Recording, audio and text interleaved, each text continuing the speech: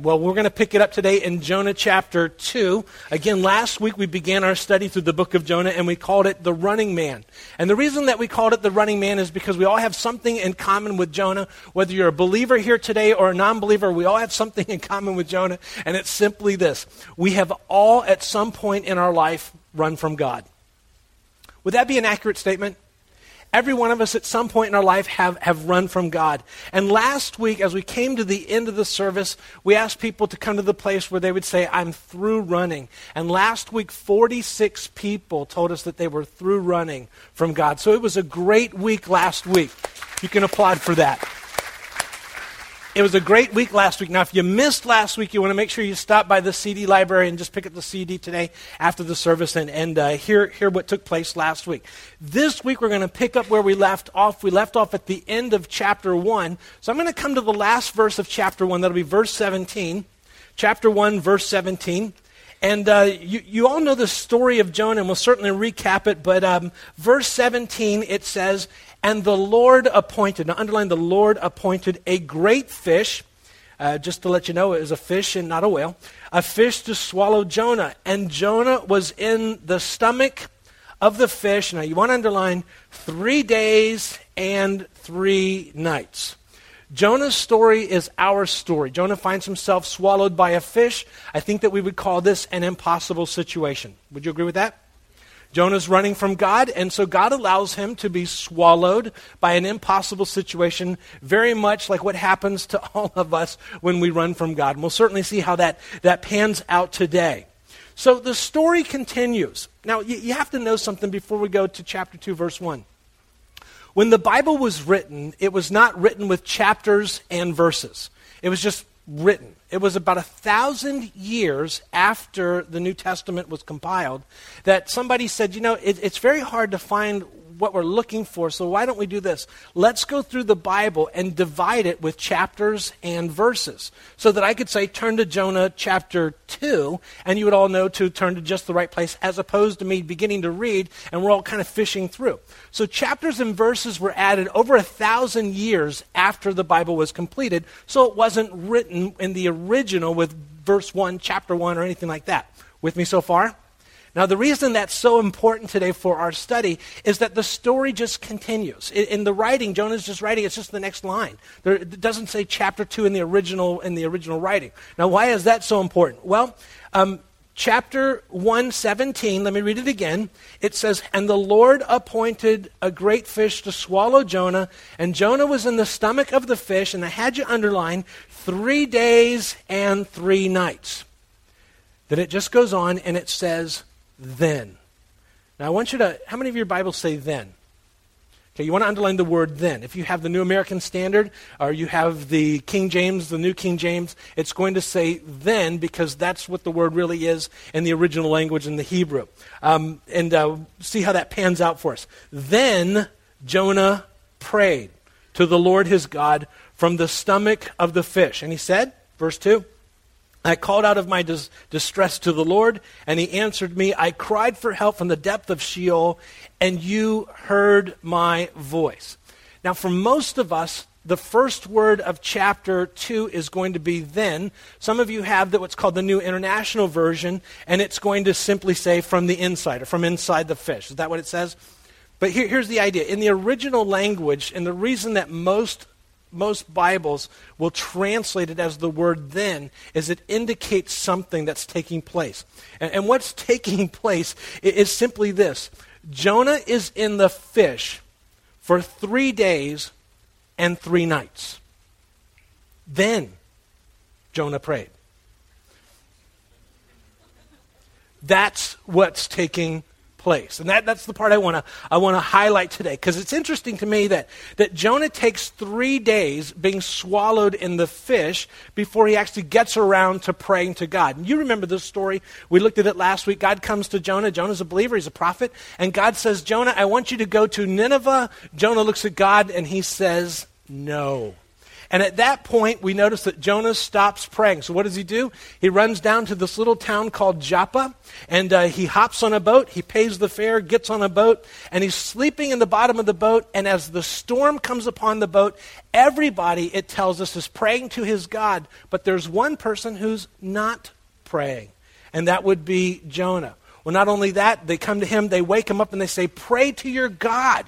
And it's not recorded that he ever prays. Well, then they cast lots. They roll the dice to see who it is whose sin has brought this upon the ship. Now, at that point, as the dice rolls, and it's obviously that it's Jonah's sin, I would be praying to my God at this point, but it's not recorded that Jonah prays at this point. So they say, what's the solution? And Jonah says, well, if you want to fix this, you simply need to throw me overboard. Now, they throw Jonah overboard, and this is the part that gets me. So there's Jonah. We're going to find today as we read through this that as Jonah goes into the ocean, he just starts going down, down, down. How many of you are divers here today? Excellent. Now, as a diver, wouldn't you agree that there are times when we are down there diving? I'm a diver. I believe in lobster diving. I believe it's very important that we do our part. If we do not, they will simply take over the ocean, and we can't have that. So you need to do your part. But there are times when I will be down diving, you get down 60, 80 feet, something like that, and it's a little bit darker down there, and you see something out of the corner of your eye, and just something happens in your heart, and you're like, what's that? You ever had that experience? And you're like, what in the world is that? Now, here's Jonah. Jonah is going down, down, down. At some point, he looks, and from out of whatever it is that he's seeing down there, he sees the largest fish he has ever seen in his life. And that fish is coming at him. That fish, as it comes at him, begins to open its mouth. Now, at that point, if it were me, I would be like, Jesus, but Jonah's not. Something's going on in Jonah's heart, and he's not ready yet to turn back to God. It's not bad enough for him.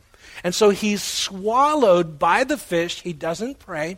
He's inside the fish for 3 days and 3 nights, and finally it gets so bad, it says, then Jonah prayed. So the question is, why does Jonah wait so long? Why is it that when we run from God, we wait so long to turn back to him? Well, I'm going to suggest it could be one of two things. You might want to write this down. First of all, it could be, there in your outline, that we think we've gone too far, just gone too far. God, you could never forgive me of what I've done. I've destroyed the plan that you have for me. You're done with me, and we just think that we've gone too far. Well, if you think that way, just know that here's what the Bible says there in your outline from Psalm 86. It says, "But you, O Lord, are a God merciful and gracious, slow to anger and abundant in loving kindness and truth." And here's what it's saying, that no matter how far we go from God, at the point that we turn to him, he's always ready to meet us with forgiveness and his grace when we turn to him. Now, Jonah's a believer. Jonah's a prophet. He knows a lot about God. So I don't think that's what's going on in Jonah's heart. I don't think Jonah thinks that he's gone too far. You know what I think it is for Jonah? It's not even a pithy point. It's just what I think it is. And, here's what I think. I think that Jonah's just not ready. And that's the point. We're just not ready. Go ahead and write that down. Not all that pithy, is it? But wouldn't you agree that it's true? That we're just not ready to turn back to God. And isn't it interesting how out of control, how dysfunctional our lives have to become before we're ready to turn back to God? And have you ever noticed that when somebody begins to run from their relationship with God, that the decisions that they make, it's a bad decision running from him in the first place, but their decisions just get progressively worse as they go? Would you agree with that? And Jonah just doesn't want to do what God said that he wanted to do. And Jonah's mad at God, and he's angry, he's bitter, and he's just not ready. He's just not ready to turn back. And we see that. We see that in the church all the time. Somebody will come, we run into people, we know people, we see their lives, we've been doing this a long time, and you see somebody that you know is running from God, and their lives are just unraveling. It's just coming apart. And you'll sit down with them, and they'll be talking about how it's just all falling apart, and we'll say something like, well, how's your relationship with the Lord? To which typically, when somebody's running from God, they'll simply say something like this. They'll say, well, this really has nothing to do with my relationship with God. Once I get this job, once I close this deal, once she says yes, everything's going to be fine, but my relationship with God is kind of a separate matter. That's not really involved in this. To which we look on and we say, it has everything to do with your current situation. You see, there are times when we run from God and God just allows it to unravel. And we see it. So what is Jonah's situation? Well, I entitled this little part, okay, just for fun, Jonah's current situation, because here's what I see. I see that Jonah's situation is a picture of many times our situation when we begin to run from God and it begins to all fall apart. And I'm sharing this as a guy who at a time in his life ran from God. I know I'm probably alone in this, but I did. And so this is just what I see as we look at Jonah's situation, what I see in the lives of all of us who run from God as our lives begin to unravel. So the first thing that I noticed, and you want to write this down, as I look at his life, and it's a picture of his life, and certainly a picture of our life, I would say that Jonah finds himself in a situation where he can't get himself out. Jonah can't get himself out. Jonah's in a situation that he can't negotiate his way out. He can't buy his way out. He can't call a friend to call in a favor to get him out. There is nothing that Jonah can do to get Jonah out. There are times when we run from God that God allows us to get into a situation where only God can get us out. Now you're looking at me like I have lobsters crawling out of my ears. Is this something that anybody here has ever experienced? A situation that only God can get us out. Yes, I see that hand in the back. Is there another? Yes, one more. Absolutely, every one of us. But then, so he can't get himself out. Ordained by the Lord. God puts us in a situation where only God can get us out. I would say that his situation is, well, number 2, uncomfortable. Jonah is in a fish. He's been swallowed by a fish. This is not an Arctic fish. This is somewhere in the Middle East. And so as Jonah would be in this fish, food would be digesting all around him. He's probably sitting in, this is a fairly large fish, so he's probably sitting in at least a foot and a half of digesting fish. It's decomposing. What? And we're told that the stomach of a fish, when it's digesting food, is somewhere between 104 and 106 degrees. So there he is sitting in rotting fish, and it's hot. It's uncomfortable. Would you say that's uncomfortable? Well, not only that, as we look at his situation, I think this is all put there by the Lord just so that we could look at these types of situations. As I look at Jonah's current situation, I would say, number 3, I think it stinks. Here's why. Jonah is sitting in the stomach of this fish. It's the food around, the fish around him is decomposing. It's hot, 104 to 106 degrees, and there's no breeze. Have you ever been around decomposing fish when it's hot and there's no breeze? It stinks?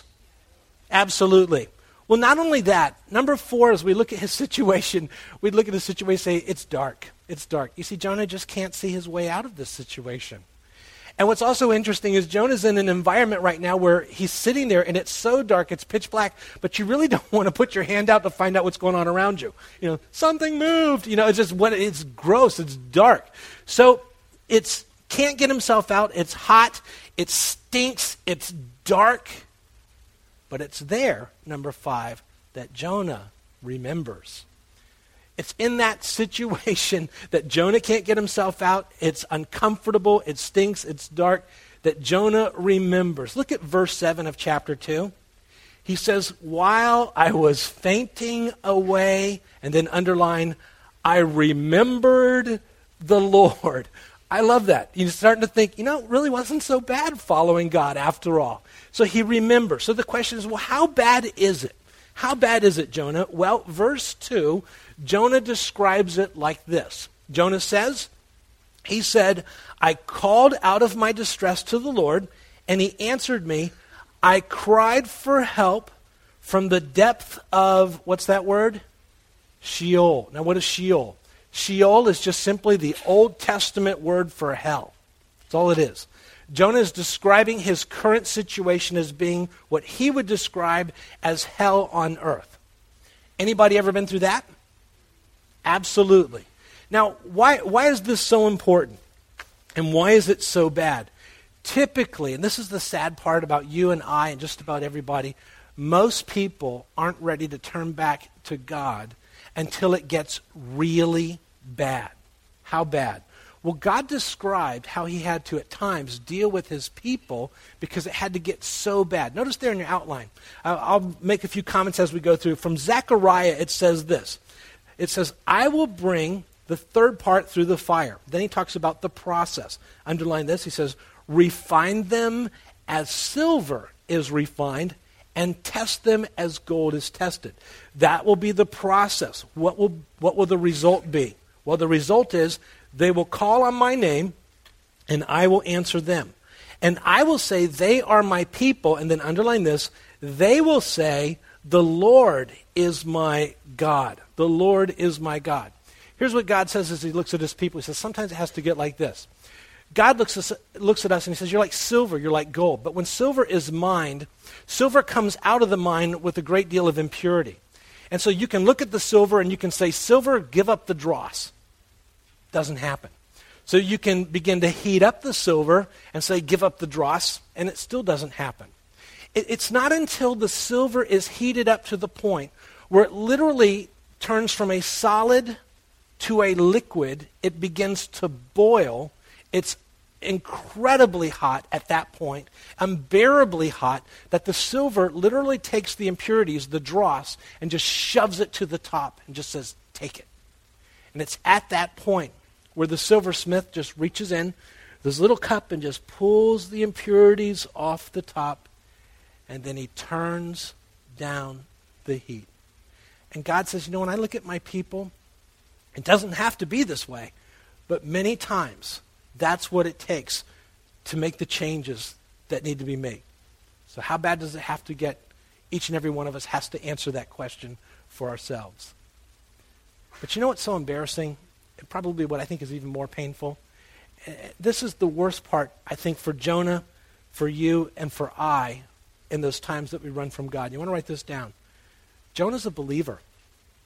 This isn't somebody who doesn't know God. This isn't somebody who doesn't know the ways of God, who doesn't understand that God is very intimately acquainted with all of our ways.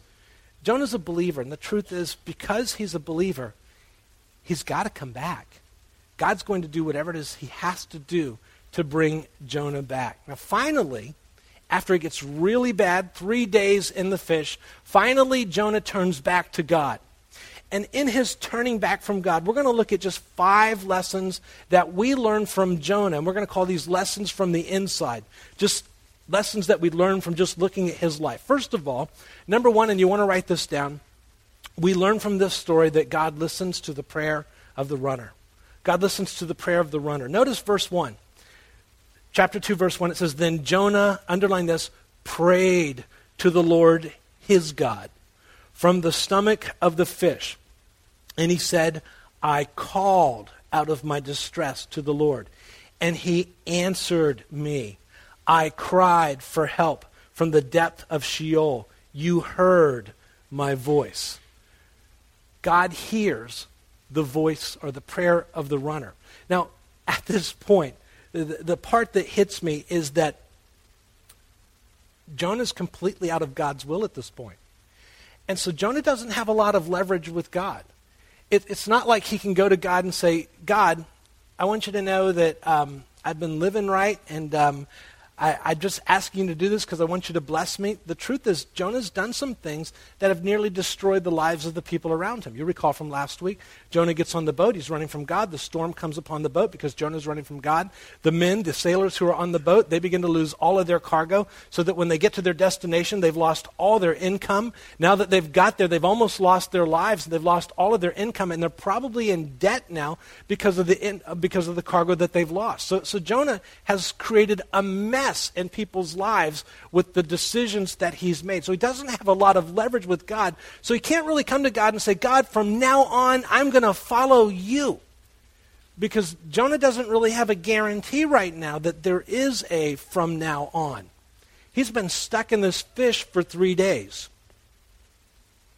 That makes sense? And isn't that how we see it? From time to time, what takes place as a pastor, a couple of situations throughout the years where a couple will come to me and they'll say, Pastor, will you marry us? We want to get married, and will you marry us? And most cases, I will perform this ceremony. I realize that people come together. There's always something that they have to work on. So if there's a little bit of baggage, whatever, we all get married and we have to work out stuff. Do you agree? A lot of silent bobbing heads. Now, but there have been some situations through the years where people have come to me and they say, Pastor, will you marry us? And I look at them and I go, you guys are a disaster. There's no way I'm going to stand in front of God and join you two together. I mean, I know we all have stuff to work out, but you guys are like two hurricanes about to collide. It's going to be death and doom and destruction. You need to run from one another. Do they take my advice? No, they never do. Never. So what happens? They go find somebody else to marry them. And then a few months later, when everything I said comes true, who do you think they call? Well, they call me.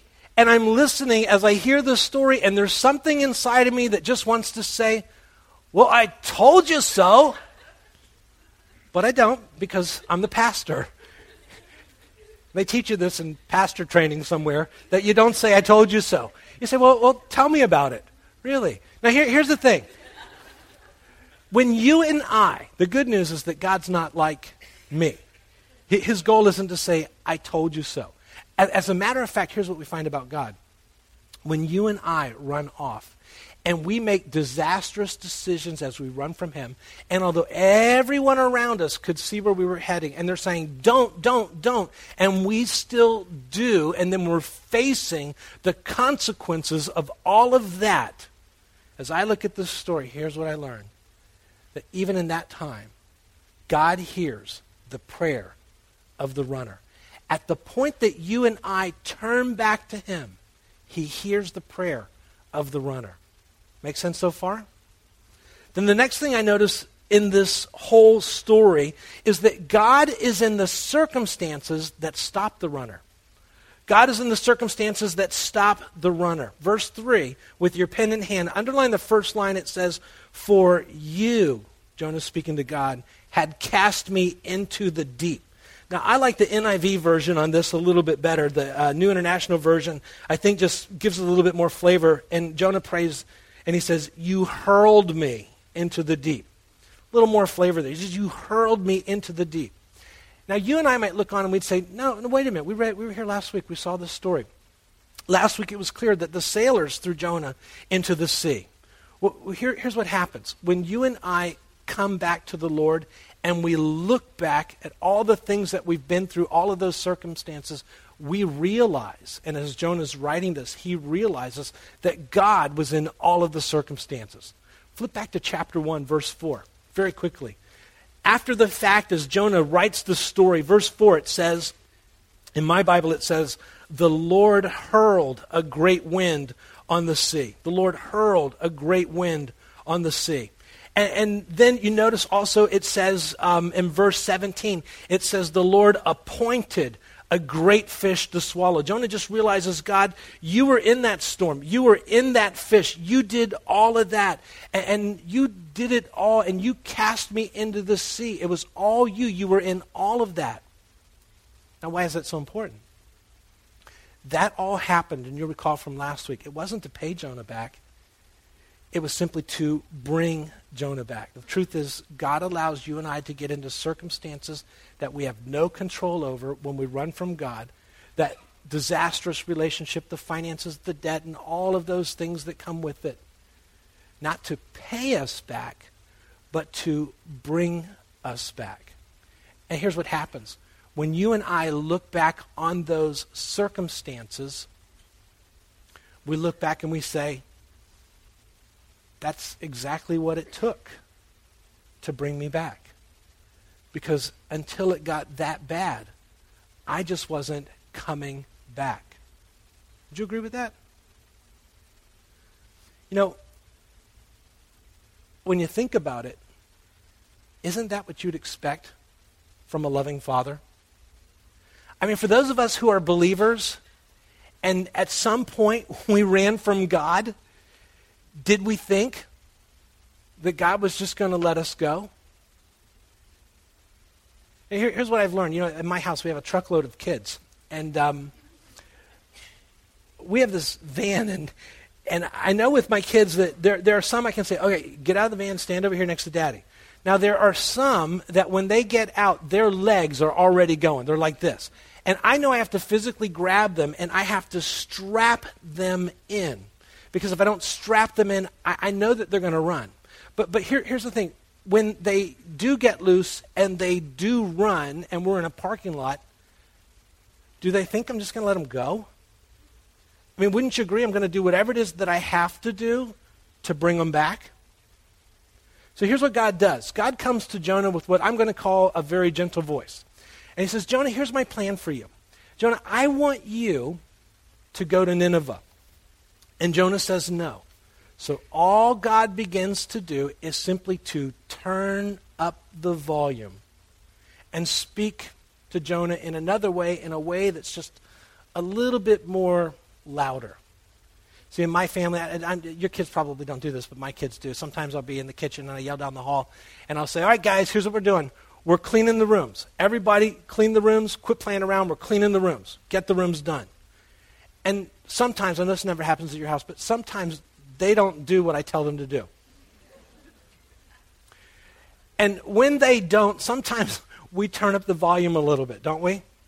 And sometimes they still don't. And so I have to get what you might call physically involved in the process. And here's the thing. When I go down the hall and get physically involved in the process, do I love them less? I love them. They're my kids. But Daddy said we're cleaning the room. And you know what? We're going to clean that room. And we can either do it this way happily, or we can do it painfully. But at the end, we're cleaning the room. Isn't that how it works out? And do we think that God is any less a parent for his own? So we see that. God listens to the prayer of the runner. He's involved in the circumstances that bring us back. And then number 3, we find that God's discipline is thorough. God's discipline is thorough.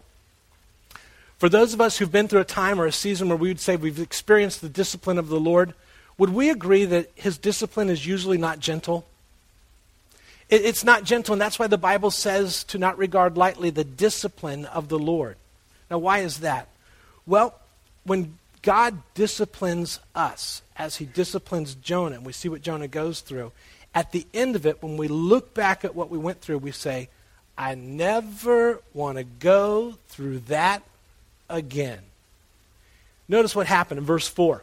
He says, so I said, I've been expelled from your sight. Jonah thought he'd gone too far. Nevertheless, I will look again towards your holy temple. Water encompassed me to the point of death. The great deep engulfed me. It was just sucked under.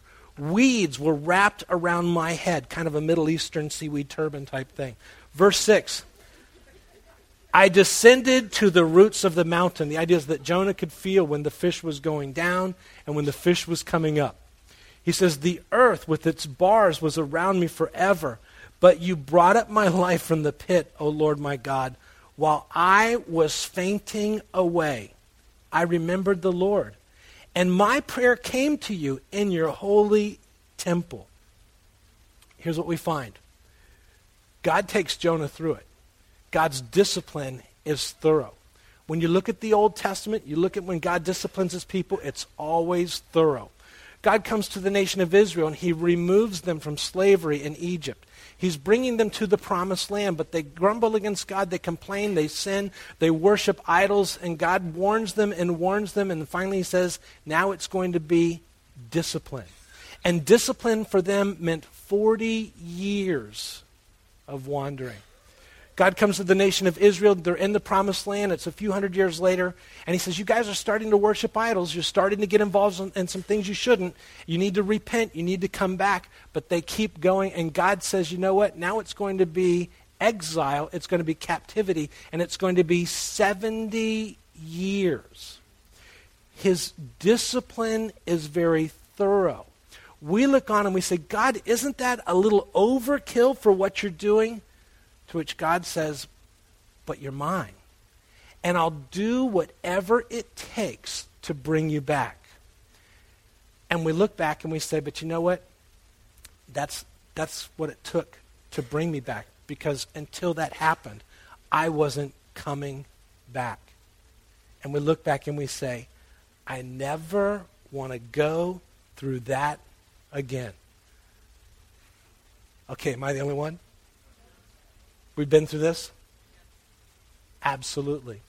And so God lets us feel the pain of our running so that when he brings us through and we experience that discipline, we look on and we say, I never want to go back and go through that. So God's discipline is thorough. By the way, God says it doesn't have to be that way.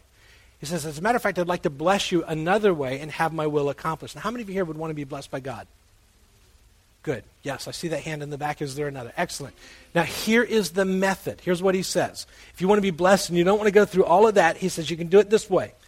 He says, blessed is the man you discipline, O Lord, the man you teach from your law. God says, I'd rather that you get it by listening to what I say, and there's blessing in that. But if you don't listen to what I say, I'll have to step in and we'll accomplish the same thing. Did Jonah know what God said? The word of the Lord came to Jonah saying, rise, go to Nineveh. He knew what God said. Jonah said no. Ultimately, as Jonah looks back on that situation, he says, I wish I wouldn't have run. So we realize that he hears the prayer of the runner. He's in the circumstances. His discipline is thorough so that when we look back, we say, I never want to go through that again. And when we return, we discover, and you want to write this down, number 4, that we ran from what we were really seeking. We ran from what we were really seeking. Verse 8, it says, those who regard vain idols forsake their faithfulness, but I will sacrifice to you. Now, underline sacrifice to you. With the voice of thanksgiving, underline thanksgiving, that which I have vowed I will pay. Salvation, underline that, is from the Lord. You get the sense that when Jonah turns, he's glad to be back. And he says, I'm going to be giving you thanksgiving. I'm glad to be back. Now, it's on your outline. From the NIV, I put verse 8. I like how it translates it a little bit better. It says, those who cling to worthless idols, it says, and you want to underline, forfeit the grace that could be theirs. When we run from God, the Bible says that we forfeit the grace that could be ours. What do we forfeit? Well, we forfeit his protection. We forfeit his provision. We forfeit the relationship as we run from him. Here's what we find. We run because we think at some point we're going to miss out on something.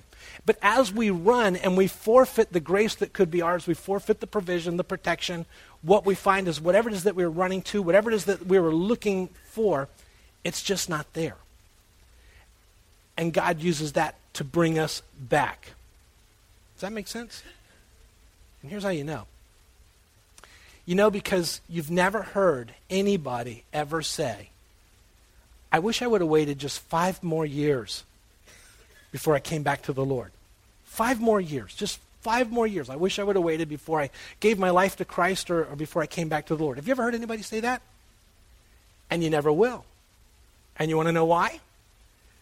Because ultimately, everything that we were searching for out there can only be fulfilled, or fulfillment can only be experienced in a relationship with him. It wasn't out there. Then number 5, we find that when we come back that he's the God of the second chance. Notice verse 10, it says, then, underline the word then, finally. Then the Lord commanded the fish, and it vomited Jonah up onto dry land. Now underline the word vomited. No reason. I just think that would be a cool thing to see, don't you? I mean, it's not like the fish opened his mouth and Jonah walks out like he's on an escalator. He's vomited out. I hope when we get to heaven, they got like a DVD of it or something. You know, that'd be just a cool thing to see. But here's what we find, and this is the part that we miss. It appears that when Jonah spit out of the fish, he spit out at the same place that he started. Sometimes we tell the story that, you spit out there at Nineveh, but that's not really how the story goes. It apparently was spit out at the same place that he began running from God. How do we know that? Well, notice chapter 3. I'm going to read just the first 3 verses. Now that Jonah's turned back to God, it says, "Now the word of the Lord came to Jonah the second time." It's the God of the second chance, saying, "Arise, go to Nineveh, the great city, and proclaim to it the proclamation which I am going to tell you." So, underline, Jonah arose and went to Nineveh according to the word of the Lord. To which we look on and say, duh. But wouldn't you agree we've all done the same thing? Here's what happens. God says, I want you to do this. We say no. We begin to run from God. Ultimately, we find ourselves swallowed in circumstances that are beyond our control. There's nothing that we can do. We finally turn to God, and he spits us out at just the place that we started running so that we can finally go do what God was telling us to do in the first place. Isn't that interesting how it works? I'm going to invite the worship team to come up today as we close. In this church, there are only 2 types of people. There are runners and there are ex-runners. But all of us have experienced, whether we're a runner or we're an ex-runner, we've all experienced God giving us a second chance. Today is one more time God giving a second chance. For some of us, it might be a 3rd chance or 4th or 5th or 10,000th. But God is giving another chance today. And because of that, as we close, here's what I'm going to ask you to do. I want every person to go ahead and take out your connection card. Last week I had us write something on the back. And this week, in just a moment, I'm going to ask you to write one of 3 things. Don't write it yet. We'll write in just a second. If you're here today, maybe you were here last week, and last week there were 6 people who wrote, "I'm not there yet," when we talked about running. And maybe you were here last week, and this week you're back, and your life hasn't gotten better this week. Maybe this week you would say, I'm ready, and I realize where this is going. And I realize what I'm running from, and I realize who I need to run to. And so if that's you today and you were to say, I'm running from God, either you're a believer and you're running from what it is you know that he wants you to do, or you haven't been a believer and now you're running to him. Today you just simply invite Jesus Christ to come into your life. And he says that if you do that, he'll come into your life and everything will change. And here's the thing.